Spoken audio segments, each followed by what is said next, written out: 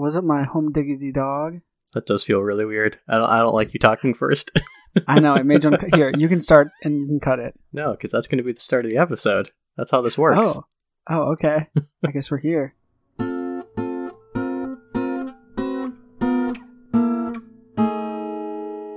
Listeners, hello. Are you going to say hello to me, Mark? Grant's taking the lead. What? Have you said hello to me yet? Hi. Oh, I thought you just started with, this makes me uncomfortable. I mean, I did, but now I'm saying hi. Okay. Well, it's great to talk to you, Mark. I got a conundrum in my life. Okay. I have. So, as I think you are well aware, I always wear a watch every day of my life because I feel very naked without it. Except for when I'm in, like, the lab, obviously, because I can't wear a watch there. But I do need to ask something real quick. Yes. Given your complexion, how bad is your watch line? Not bad at all. What do you think I do? Go outside? That's why I'm just asking. Because it would be pretty bad if I like, this is the thing. I wore a watch for like 2 straight years, especially once I became a camp counselor. I had a watch on all the time because I never had my phone on me. I needed to have a watch. Mm-hmm. And then as you just get momentum, you're like outside every single day and you get this horrible watch tan. Yep.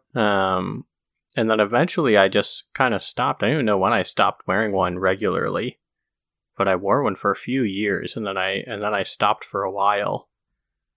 And then, and now I'm back. So now it'd be another big like upheaval to ever stop wearing one again. Mm-hmm. So. No, I don't actually get much of a bad watch tan. Probably because like I'm not outside that much. But when I am outside for a significant period of time, like there's a definitive mark where my watch was. Mm-hmm. But my conundrum at the moment, or I don't know, not a conundrum, but just thing that I'm grappling with is I have always worn like a sportsy watch. I don't know how else to describe it, but like you wear a runner's watch. Yeah, a runner's watch. Like plastic band, digital, big letters or numbers. Yikes. Big letters that say 2:00. Yes, that's what they say. And so my current one that I'm wearing has survived for way longer than they normally do. Like, because they're relatively cheap watches. And so like they definitely last like a good couple years.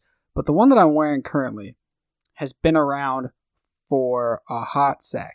Like, I definitely got it at least in high school or earlier. Wow. And like, I'm at the point with it where like, so the little extra loop to like tuck the band into, that ripped off years ago.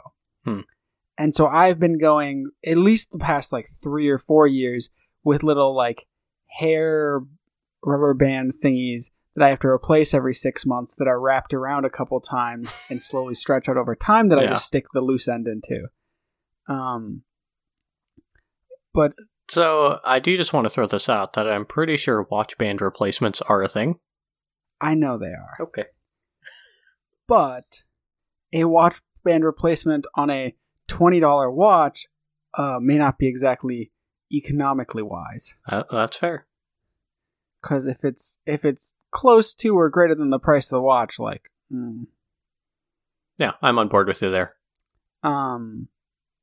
So, because like there's other things wrong, like it's hard to read what any of the buttons say they are because all of that paint has come off. Any sorts of coatings on the watch that gave it any sort of difference between a matte area and a shiny area, those are all long gone. Mm-hmm. A lot of the metal hardware has lost its black paint. All that sort of jazz. The screen is scratched like I don't know what's really scratched, but really bad. And recently, the band has started to crack right near one of the loops. And it has cracked so bad that on one side of the loop, I honestly do not understand how it has not cracked the rest of the way. Because, like, between the little hole for the... I don't know what all these watch parts are called. But, like, the little hole in the watch belt loop thingamajobber Mm-hmm. and like the actual edge of the band, there is like a tear that I would say goes across 95% of the distance. Okay, so we're talking about, when you say the loop, you mean like the band of the watch. Yes. So Okay. what are the holes in the watch called that like you stick the little... I have no idea. I just wanted to make sure we're on the same board with calling it a watch band instead of a Yes. watch loop. No, sorry. I was saying like the hole, I called the holo loop, I think. Okay, gotcha. Or I just don't know what I'm saying. Yeah, no, I understand what you're saying. I'm picturing it. I was just thinking of the wrong part of the watch at first. Yeah. I'm with you now.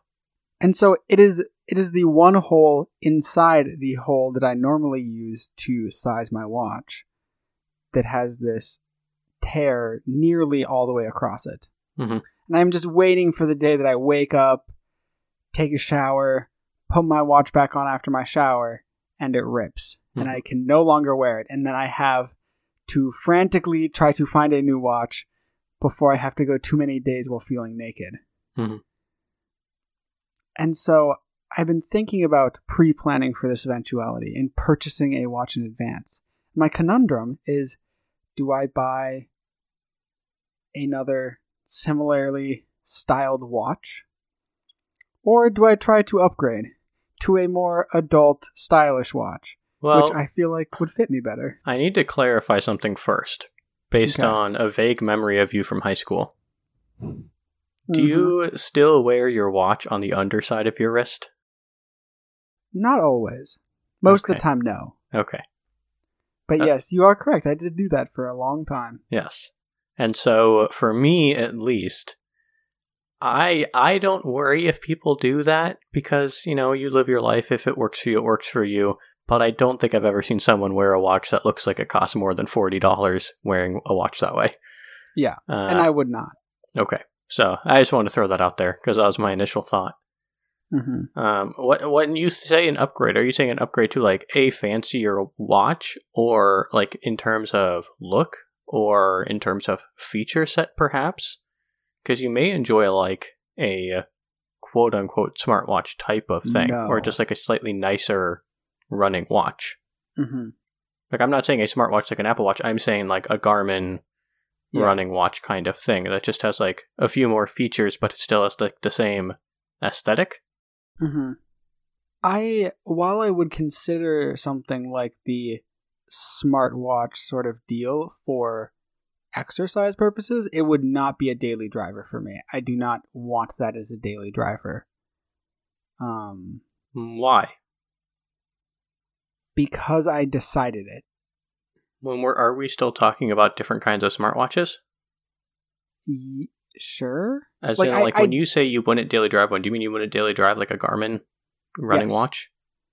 Or at least at this point, maybe in a couple Because you years. do I'll realize change that my tune. that most Garmin running watches, like, you can Yes. get ones that look probably exactly like yours. Yes. And all they I do- they just also happen to be pedometers and may have GPS.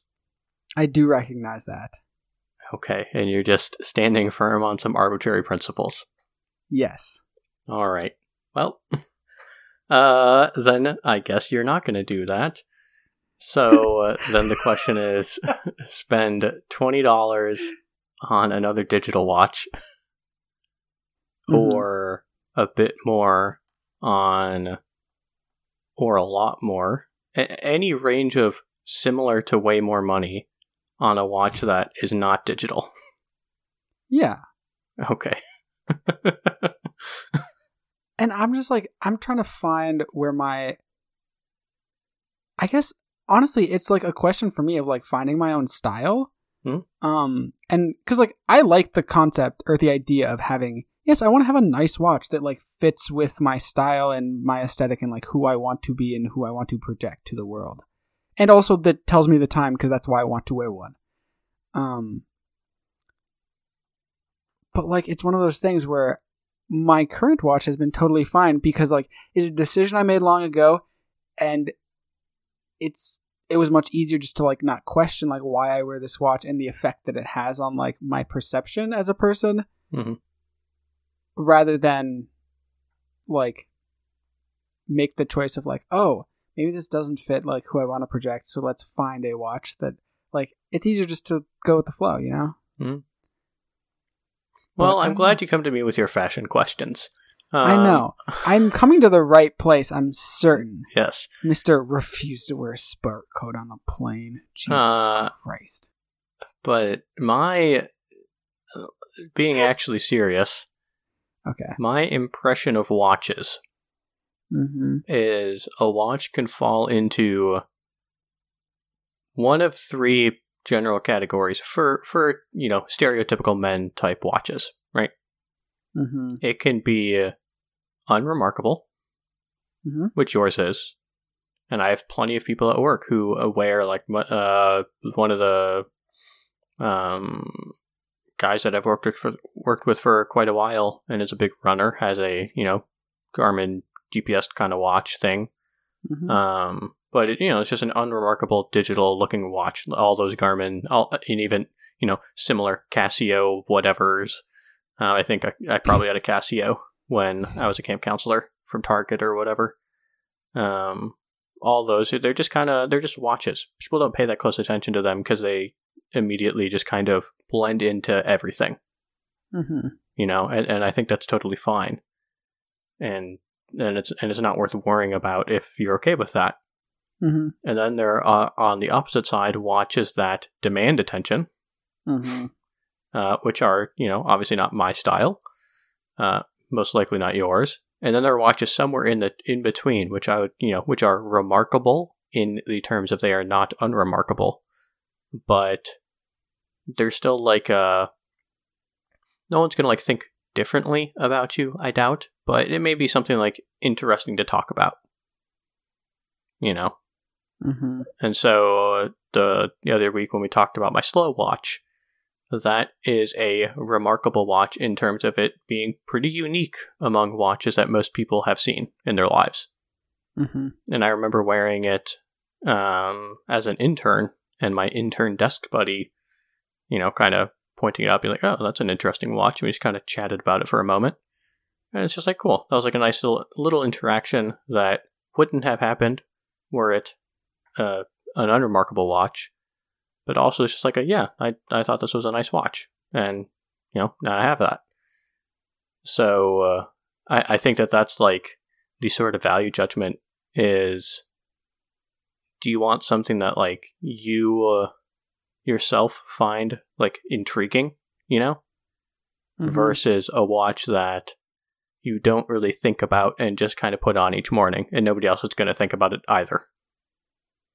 See, I feel like I lean more towards the second option. Like I feel like, and so I'm making a distinct difference between I want and I feel like I want something that is like remarkably understated but nice. Like I want something that blends into me, not something that I blend into. I don't think that makes sense to me, even. But I feel like that sentence makes sense if you weren't talking about a watch. I don't think watches quite have that power. What has that power? I feel like this is more interesting question. Something that's more noticeable. Like I would assume an that invisibility cloak. No, shut up. I think that a full outfit sort of thing is the bigger question of whether the outfit fits you or you are trying to fit the outfit. Yeah. Right. But an outfit has pieces, and those individual I agree, but I I don't think that those individual pieces can be talked about at that same level. Ooh, and that's where you're wrong. But it's fine. I'll humor you because I support you, Mark. Anyway. You can get an unremarkable watch that is not a digital watch. I don't know if that's kind of what you're getting at. There are lots of the kind of, understated analog types of watches that are still like relatively unremarkable and just kind of there. But I don't know. It's something I'm going to have to do some soul searching on for sure. I think you really have to decide whether you feel like reading Circle Time again, or if you enjoy digital time too much. Honestly, I'm very okay reading circle time. All my clocks at like work and stuff are circle time, or like the ones in rooms. And I like those. Like I can read circle time. I love how you called it circle time, by the way. I've picked up on that since this is another camp counselor thing. I was talking to one of my favorite camp counselors during like a lunch break, and he told me how he was teaching some little kids, and someone asked him what time it was, so he showed him their watch, and the kid said, "I don't read circle time." That's when you started saying it, I was like, this definitely came from a kid, because that's the way a kid would describe it, and it's perfect. Yeah. I don't know what else I've stuck with that. Call it, but I mean, it's analog time. Yeah, but that's just like not fun. Circle time. I agree. And analog time, I feel like, is less representative of the rich history of timekeeping devices. Oh, I agree. So actually, I'm going to use this as a segue in the podcast. That I might edit this out because I don't want to spoil things for Mikhail. Okay. But the text adventure that I want you to play is entirely based on research that I did into watches and timekeeping devices. Oh, that's awesome. But yeah, I don't know. There's also nothing stopping you from going my way and having a couple of watches. Mm-hmm. Of having your, as you say, your daily driver watch that is, Old Faithful, Old Comfortable. And then the just nice little extra bit that just really completes whatever outfit you're about to wear on a night on the town in a year when that happens again.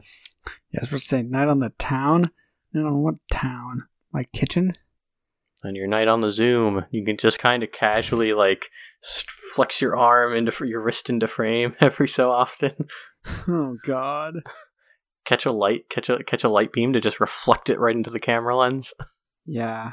See, that's what I do. I'm always moving my arms into frame to flex, just to show how average of strength my arms are. Actually, no, I got great forearms. I'm not even gonna knock myself for that. I got great forearms. Like not like Michelle Obama tier, but like I got great forearms.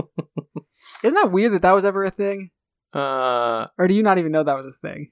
I mean, I don't think the forearm specifically I was aware of as a kink of people's, but no, not a kink. That's not what I was talking about at all. Oh. There was a whole thing when Barack Obama first became the president about Michelle Obama's forearms. Yeah, that's what I'm saying. I remember people talking about arms. I think maybe you'd think that's something I'd remember from being a 7th grader, but I don't remember forearms specifically. Yeah, that's my point. Okay. But yeah, the other thing that I was gonna say, speaking of the reflecting light, that's the weirdest adjustment. When I finally started wearing my slow watch again, every once in a while, and I'd be driving, light bounces off real watches like crazy compared to a digital watch. I totally forgot about that, and I'm just like, man, I hope I don't blind a driver next to me, because this light is just going all over the place. It's so much. Wow, you truly live in a sunny paradise, Mark. I do. You have to concern yourself with that. I mean, it'd be way worse on a sunny winter day. Everybody knows that's the worst. Oh, yeah. Gosh, snow blindness? Yeah, it sucks. Mm-hmm. It'll always remind me, I may cut this too, but it's a really funny story. Oh, God. We give each other a look, and he finally realized what the order in which he had said things and how he had not meant them to be related.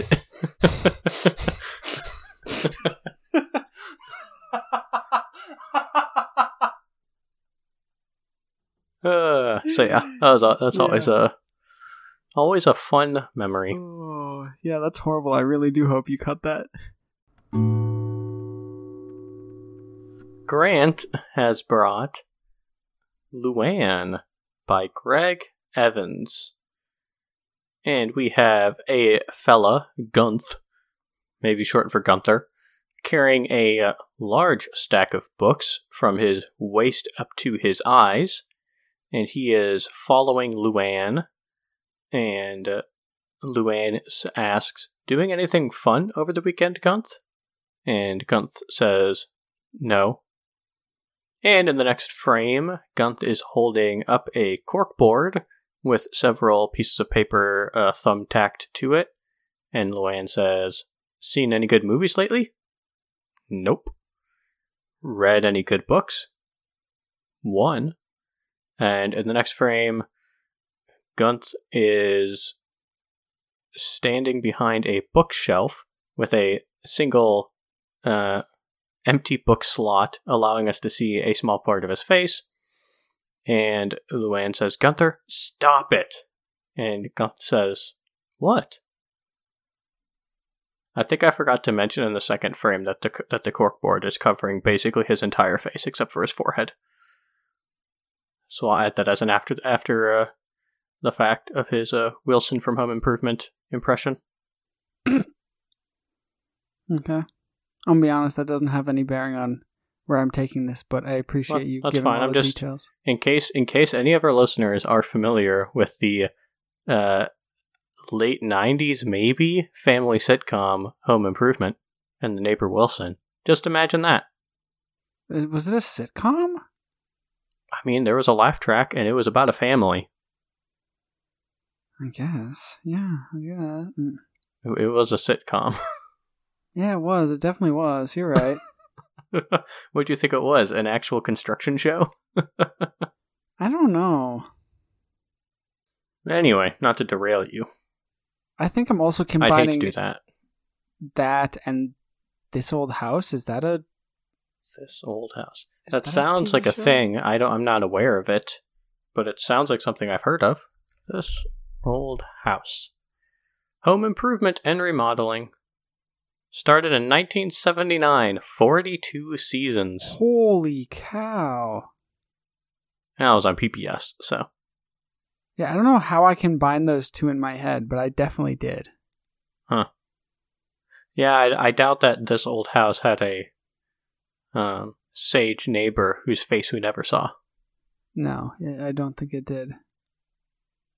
So what are we talking about? So, this comic is set in a place that houses books, and there is a bookshelf. And I brought this comic because I'm seeking assistance from you, Mark. How do I properly... see if I can go 2 for 2 on this episode and grant advice. Yeah, how do I properly arrange a bookshelf? If you want, I can give you more details about because my bookshelf is complicated, which maybe is why I'm having difficulty. Okay, there are 2 theories behind bookshelf arrangement. Mm-hmm. One is organizing it, and one is not organizing it. Oftentimes, the not organizing ends up being accidentally organized in terms of, say, like chronological order in which the books were purchased. Mm-hmm. That's one way. But yeah, I tend to subscribe to the generally not very organized with asterisks on that. Mm-hmm. So I at home in Minnesota have 3 bookshelves in my bedroom. I only have 1 in my current bedroom, and most of it is not taken up by books. So my current situation here specifically is not that helpful. But in Minnesota, I have 3 bookshelves. One, the original bookshelf, is full of mainly children's and young adult books. So books that either I'm going to keep forever until, I have kids or I have, nephews and nieces to give books to. Mm-hmm. Or they'll end up getting donated eventually. So that's that bookshelf that lives in my closet. And then over the years, I ended up needing to buy and build 2 more bookshelves because of the books that I had obtained. Mm-hmm. So one of them is the one of them is the Big Book bookshelf, which has all the big books, compilations of novels, math textbooks, It's also, I guess it's kind of the big book / old book bookshelf. Not every book on there is necessarily that big, but it's all of the kind of older classic novels that I've read or want to read. Aaron often gets me the Barnes & Noble Classics editions of books that are like the kind of faux leather-bound ones of classic novels, so I have a big collection of those. Those all live on the big book bookshelf. And then the other bookshelf is everything else, so more modern books that don't belong on the big and old bookshelf. You know, some of these are novels that I read in high school or in college, either for fun or for a class. I have yearbooks in there. I have some children's books in there that are like childhood children's books that I'm definitely never going to get rid of. So those stay on there. Just other miscellaneous ones. My Calvin and Hobbes books are all in there. So yeah, that is how I ended up organizing my bookshelves. But that's among many bookshelves, and each particular bookshelf has no organization beyond arranging the books so that they end up fitting. Why? What's your dilemma?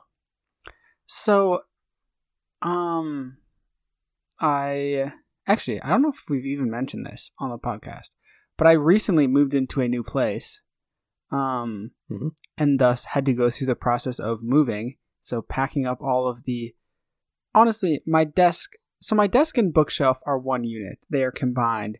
And honestly, at my previous place of residence, my organizational scheme was, and I'm sorry to make you edit this, Mark, was piles of shit. So my desk and all of the cubbies in my bookshelf were just filled with piles of crap. Most things were oriented horizontally because that's how piles stack up nicest, typically. Especially with kind of paper-shaped things. And so in moving into my new place of residence, I am trying to organize and keep my life a bit nicer. And I'm trying to start that from the beginning of not moving things into the new place in an unorganized manner. And so I've been trying very hard to leave things in boxes until I can organize them and put them away properly. My current project / mission is dealing with my desk and bookshelf area. Because I have a number of incredibly heavy boxes, or had, I guess, a number of incredibly heavy boxes full of books and bookshelfy items. And so over the weekend, I made my first attempt at unpacking them into some sort of a not nonsensical way into the bookshelf. And I'm not sure I'm satisfied with it, to be honest. Okay. My challenge is that my bookshelf is not your average bookshelf. It is a square cabinet without doors or anything, but it's full of cubes. So it's like a 4x4 stack of cubes that are all 13 by 13 by 13 inches. Yeah, that's basically what mine is here. Yeah. And then my desk attaches to that.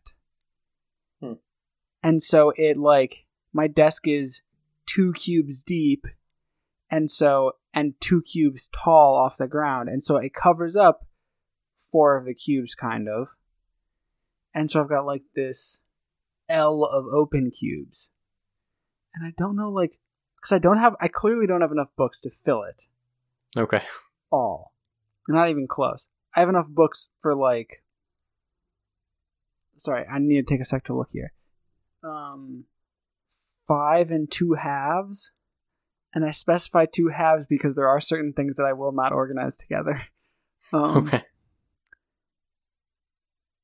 But so of the, yeah, and just I don't know how to organize them, cause I don't know what to do, Mark. Cause part of my enjoyment of bookshelves is I like having things that you like to keep that can be found quite easily, but without having to put the aesthetic value of it at like a disadvantage, or like without having to hurt the aesthetic value, because I think bookshelves are something that are very aesthetically pleasing, or can be at least. Yeah, I guess so. If I were to ever have like a personal library of sorts, which is definitely a goal of mine, then I'd have to do more organization. Currently, I have no qualms with the relatively small number of books that I have going wherever, because it's not going to take me much longer to find it than if I were to attempt to like alphabetize them or do something to make it clear where stuff might be. Other than the setup in Minnesota that I already told you I have, which at least narrows things down a bit if I'm looking for something specific. So, you know, some immediate thoughts are you could just do it by size. But I don't really... what's the cross-section of books that you have? Like, do you have, like, any really small books, really big books? Like, what are we working with here? Or are these just kind of standard fare paperback books or something? So, they run a really wide gambit. Gamut. There we go.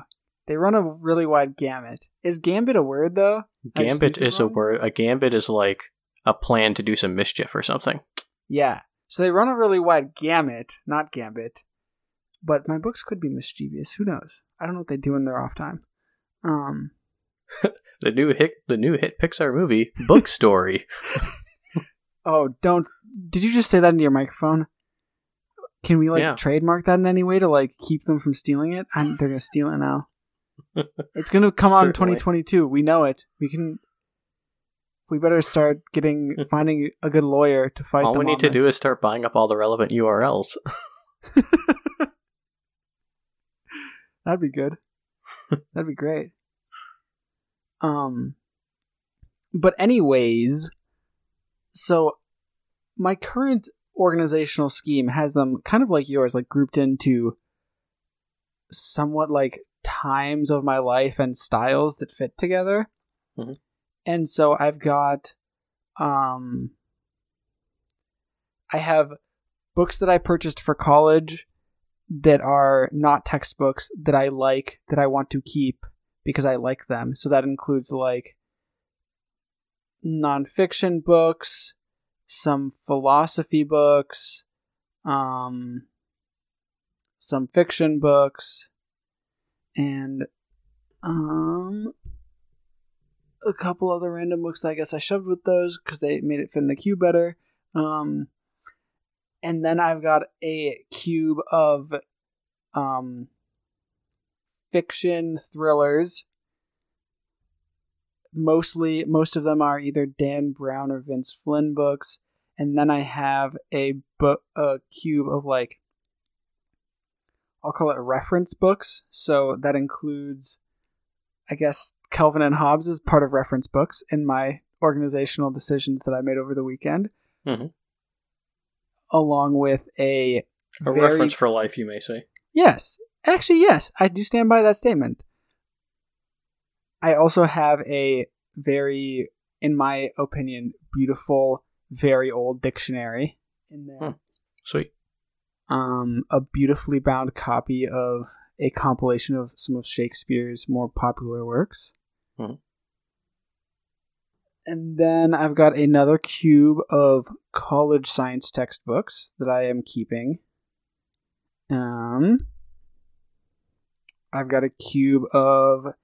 I have an entire cube of yearbooks and of other books that I really hate that I used to shove in there to keep that one from falling over.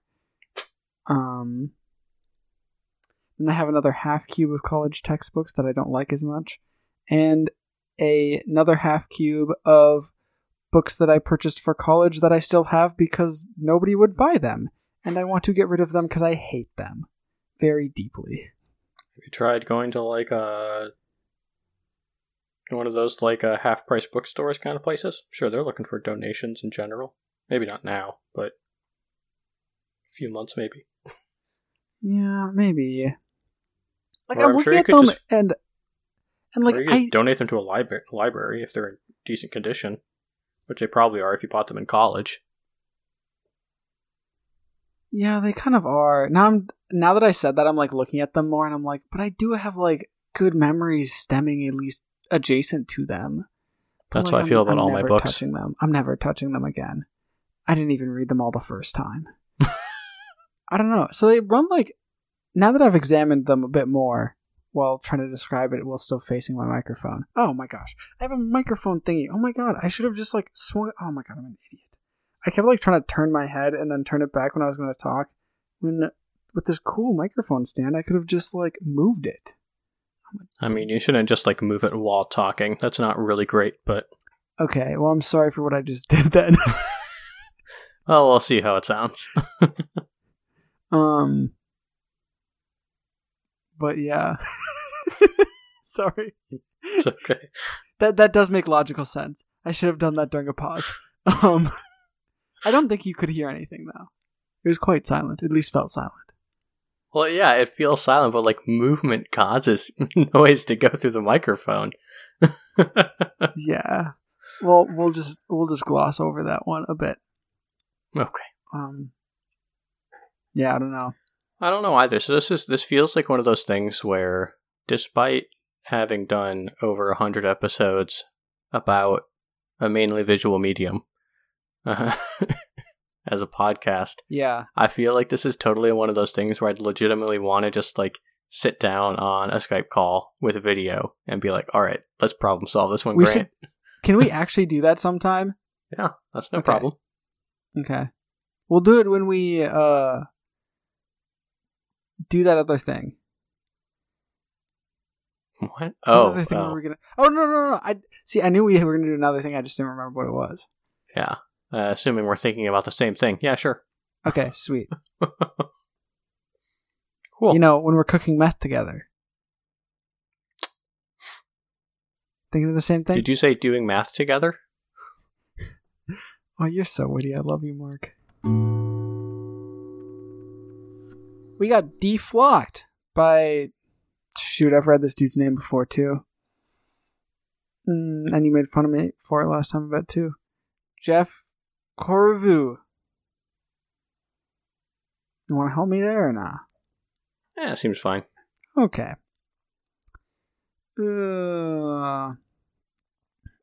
So in this comic, we are set in a car and looking through the front windshield, and we have a dog in the passenger seat and a sheep in the driver's seat? Yeah, sure. That means it's not a sheep, but we're going to go with it. No, I don't know either. That seems right. The name deflocked makes it seem like it's probably a sheep. Yeah, definitely a sheep. I was right the first time. Shouldn't have questioned myself. Trust your gut. Anyway, the sheep in the driver's seat says, "It's amazing how much advancement there's been in onboard car computers." The car squawks out, "Passenger detected.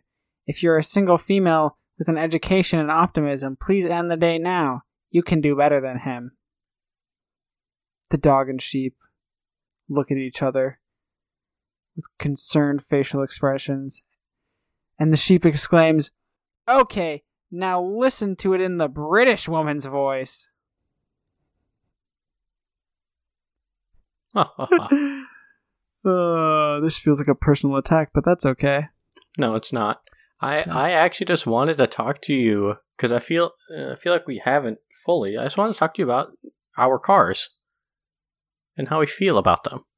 Because we both got new cars to us a couple years ago, right? When we became adults, that was part of our rite of passage. Was obtaining cars that we have actual real responsibility for, legally and financially. And so I'm just curious, now that you're 2 years out on such an endeavor, how you're feeling about your car, about the things that it has, what things you might like want if you think about a future car, however many years down the line that might be. Honestly, I'm thrilled with my current car. Yeah, I'm thrilled with it. I like having a car. So I got a SUV crossover type thingamajabber. I don't know what it's freaking called. But you can just say the name of the kind of car that you have. Oh, I have. Well, I don't know if everyone knows cars. They don't have to. You said the broad thing, and now you can say the specific thing. So I have a Ford Escape. Okay. And like I like having a car that you can put some junk in the trunk. You know, like you can fold down them seats, and you can like toss a whole bike in there. Don't worry about having to take off that front tire. You can just throw it in there. It just fits. If it fits, it sits. You know. And so I just I very much enjoy that aspect of it. The thing that ever since getting it and going to the grocery store I've wanted to do, but I'm now noticing I've still never done, is to spend the whatever $10 or $10 to $20 it'll be to buy like some just elastic on the internet and like make a little loop that goes around the back seats and into the trunk to like help corral bags of groceries.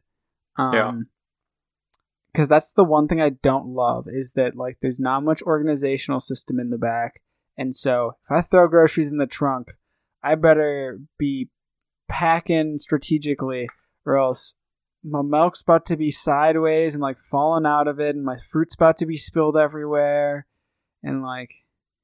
I don't want to get sidetracked. I refuse to, but okay. I do find it interesting that particularly in a car of that size, you go for the trunk for your grocery placement. I just find that generally interesting. Mm-hmm. Okay, I won't delve into this further for the effect of not distracting you. Mark, how are you feeling about your car? I'd say like 95% of the time I'm super happy with it. The only times that I'm not is precisely when I'm thinking about needing to move a whole bunch of stuff and realizing that I can't. It's a bit of a downer, so I drive a Honda Civic, the standard 4-door sedan, along with Toyota Corollas, for people who want a car that will last for a very long time without spending a lot of money. But I mean, it's great. Like, it's a peppy enough car. Every time I go up to San Francisco, I love the gas mileage. Mm-hmm. That I can never complain about.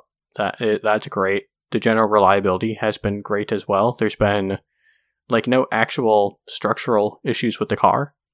Mm-hmm. Just kind of done its typical, go in, do the maintenance, get the oil changed, all that sort of stuff. And it's just kind of continued to go perfectly fine. I mean, it's not like it has like, over 100,000 miles. I wouldn't expect anything to go wrong, but many cars have, gone way more wrong with way fewer miles. So I'm happy with where it's at there. Yeah, it has like enough creature comforts, and like it, unlike the first car that I drove frequently, which was a '98 Honda Accord, where I replaced a stereo. This one has Bluetooth built in, which is very nice. I enjoy that a lot. That's a very nice creature comfort. Mm-hmm. I have similarly been quite happy with it. There are things that I want to do to just kind of upgrade it a little bit, just like little bits of accessories. Like I think I want to get car seat covers at some point, but I need to look way more into what that does in terms of just like safety, because Honda Civics are safe cars. There's lots of airbags all over the place in that car, and I would not want to do something that would compromise that fact. Okay, but yeah, safety Sally. I'm just saying. I mean, knock on wood. Look, I have wood right here. I've never been in any sort of accident, so I have that track record going for me, and I very much hope not to, because at least until I'm in my 30s, I don't anticipate my insurance rates going down that much. But yeah, I mean, I luckily I brought this up at a time where neither of us were upset about our cars, but yeah, like, I'd say I'm overall happy with it. Like, I'm glad that I did not trade the every few years convenience of being able to haul more things for the overall fuel efficiency and nicety of just having a smaller car that I'm more comfortable driving, because I grew up driving only sedans. And while I am now familiar enough with driving like an SUV or a crossover kind of car, because that's what both my parents have now. In the past year or two, they've both gotten crossover kind of cars. So I'm used to them, but even when I drive them, I'm like, man, this is kind of comfortable, but with the kind of driving I do, I'm happy that I have a small car that's very maneuverable, can park in more places, all that good stuff. So I love it every single time, especially on the home stretch from LA to San Diego, and I get like 41 miles to the gallon. It's a good feeling. I don't have that, but meh. I assume that you could at least get like over 20. Oh, yeah, well over. Which for like the crossover class is really kind of the goal. Yeah. No, I get most of the time city driving, I'm approaching 30, and highway driving, I'm over 30. Nice. And so, like, I definitely can't complain about it. Yeah, I don't really feel good. like I should. And so, like, it's good enough that it's like, it doesn't bother me at all. Like, it's a trade-off I'm willing to make. But, like, it would be nice to get, like, 100 miles, but we gotta be realistic here. I mean, switch to electric and you can get infinite miles per gallon of gas. Depends on how closely you calculate that number. Well, I mean, per gallon of gas put into your car. Okay. You don't put any. So you have essentially thanks unlimited power per gallon of gas.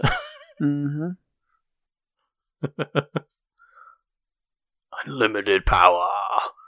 Maybe I'll clip out the scene from whatever it is. Oh my gosh. Revenge of the Sith. With that scene. Is that Revenge of the Sith or Attack of the Clones? Which one has that? I think it's... Wait, who... I'd assume it would be the third one. Because whose quote is that? I'm starting to question now. Oh, it's Palpatine. Yeah, it's definitely the third one. It's Palpatine when he kills Mace Windu. Mace Windu, yeah, that's number 3. Yeah, Revenge of the Sith, okay.